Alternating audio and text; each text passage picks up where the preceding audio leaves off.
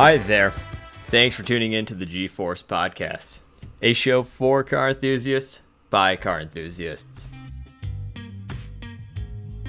On today's episode, we're going to go back to discussing a brand we spoke about earlier, Bentley. Now, they recently introduced the latest version of the Continental GT Speed, and we discussed how it's a real beast of a cruising machine. Make sure to go check out that episode of the G-Force Podcast. But last year, Bentley also launched another vehicle, one that's arguably more exciting and also more important for the brand. Now, given that the Geneva Motor Show was canceled in 2020, Bentley never got a chance to properly introduce this vehicle to the world. This vehicle was important for Bentley to showcase and get the media to see as being a new direction for the brand itself. But as of this past week, the prototype was out being tested by several key automotive journals, so I think it's time we discuss the new Bentley Mulliner Bacalar. Now let's clear the air of what the Bacalar isn't. It's not a new EV from Bentley. It's not a hybrid. Heck, it's basically got the same power plant as the Continental GTC, a twin-turbo W12 tuned to pump out 650 horsepower. In fact, the whole platform is essentially the same that's used on the GTC, not just the power plant. If I'm being honest here, the Mulliner Bacalar, which is a very important car for Bentley, could pretty easily be summarized as a two-seater, roofless version of the Continental GTC. But then, why is it so important?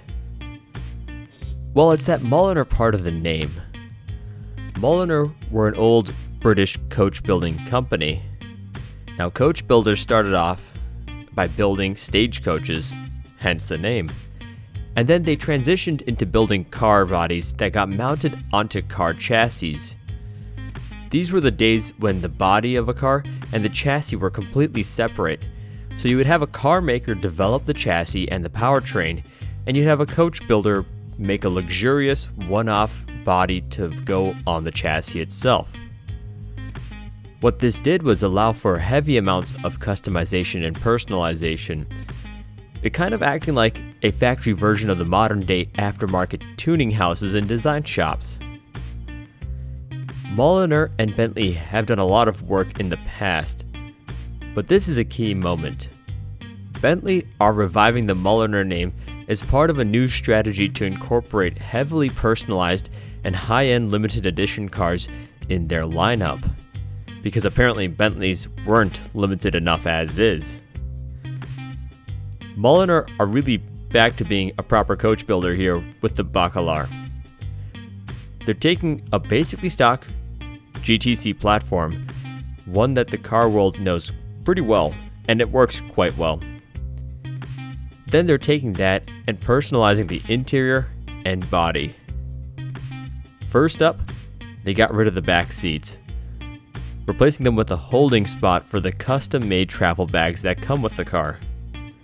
So this becomes a true two-seater, whereas it's technically possible to seat a total of 4 people in a convertible Continental GT. Back to the roof, or lack of one I should say.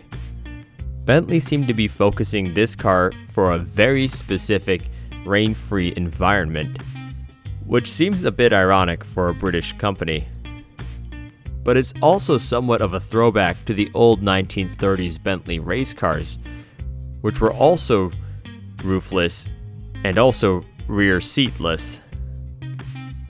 Other than those two key changes from the base Continental, the Mulliner team has spent some time redesigning other parts of the vehicle itself. The whole exterior is completely different, with pretty much everything restyled. It still looks like a modern Bentley, but it also hints at where the future of Bentley design will go. It's more angular than the base Continental GT, and it's especially more aggressive than the original Continental GT we saw back in 2005. So this is an exciting indication of where Bentleys will look going in the future.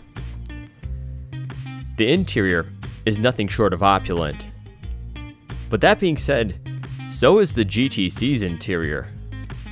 So the biggest difference is that the GTC uses top-tier materials, whereas the Mulliner Bacalar uses the best of the best.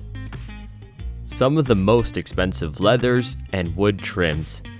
The dash is actually made out of a petrified wood that's over 5,000 years old.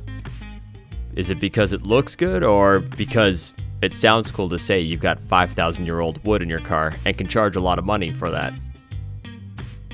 So a rebodied and retrimmed Conti GTC without rear seats or a roof.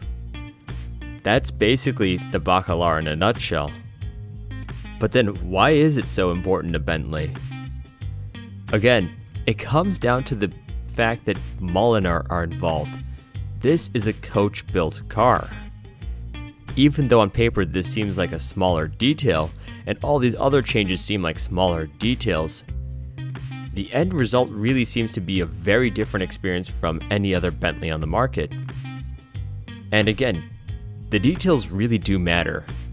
The car looks like nothing else on the road, and surely will be a showstopper. Now, only 12 Mulliner Bacalars will be built, but Bentley have said that every single one of them has been spoken for as of their original virtual launch. So unfortunately, good luck trying to get one of these vehicles. The exclusivity plus the fact that you really can't show up to the showroom and pick one up, it's going to be a bit tough. As of now, when the journalists have finally driven the Bacalar, nothing seems to indicate that any of these buyers will back out. So Bentley really should take this as a positive for their future of building these limited edition coach-built cars. So what are my thoughts? I mean, I like the looks, and the two-seater speedster feel to this car should make it a fantastic drive on European mountain and coastal drives, or even out on the west coast of North America. But honestly, I do have an issue, and it comes down to the price.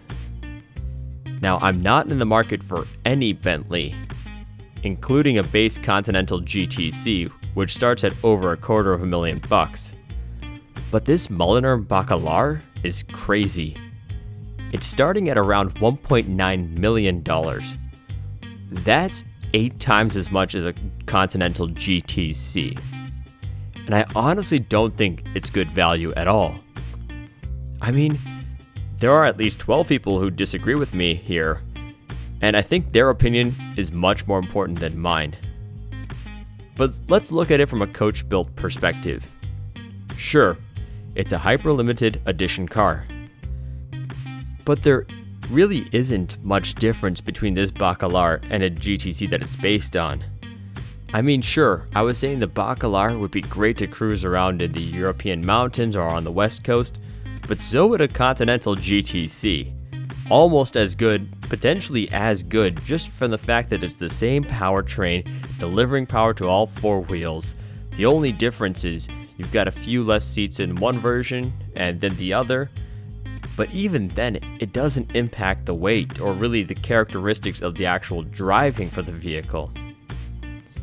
If Bentley are going to keep up the Mulliner coach building arm of their portfolio, I'd love to see them actually make an effort to build the experience beyond just big body updates and some interior changes. But again, my opinion really is limited to me, and there are signals showing that this strategy will still work well for Bentley. Other VW Group companies have previously seen success building limited edition cars that are essentially just rebodied versions of their other cars in their lineup. Lamborghini are the best at this, having started with the Rebenton back in the late 2000s. That was essentially just a rebodied and retrimmed Murcielago, built in limited numbers. Lambo also made the Veneno and the Centenario, both following the same model but using the Aventador. All of these cars sold exceptionally well and appreciated in the aftermarket for some time as well too. So these are indicators that Bentley with the Mulliner Bacalar will go down as a success despite my criticisms and despite the fact that it's essentially just a rebodied and redesigned Continental GTC.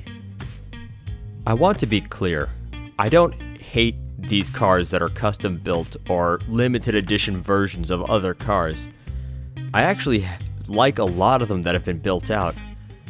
My favorite of these types of vehicles was Aston Martin's Victor. It was a grand touring version of their Vulcan hypercar that mated the amazing naturally aspirated V12 with a manual transmission. This is an absolute stunner of a car, taking some of the racing characteristics of the Vulcan and putting it into a grand touring package. It would have been really cool to see Bentley take a direction like this with the Mulliner Bacalar. But the Victor cost the commissioner somewhere around $5 million to build, so maybe this makes the Bacalar good value? What are your thoughts on the Bentley Mulliner Bacalar? Is it worth the $1.9 million? Or would you spend that big chunk of cash on a different garage lineup? Let us know on Twitter and Instagram at GForce Podcast.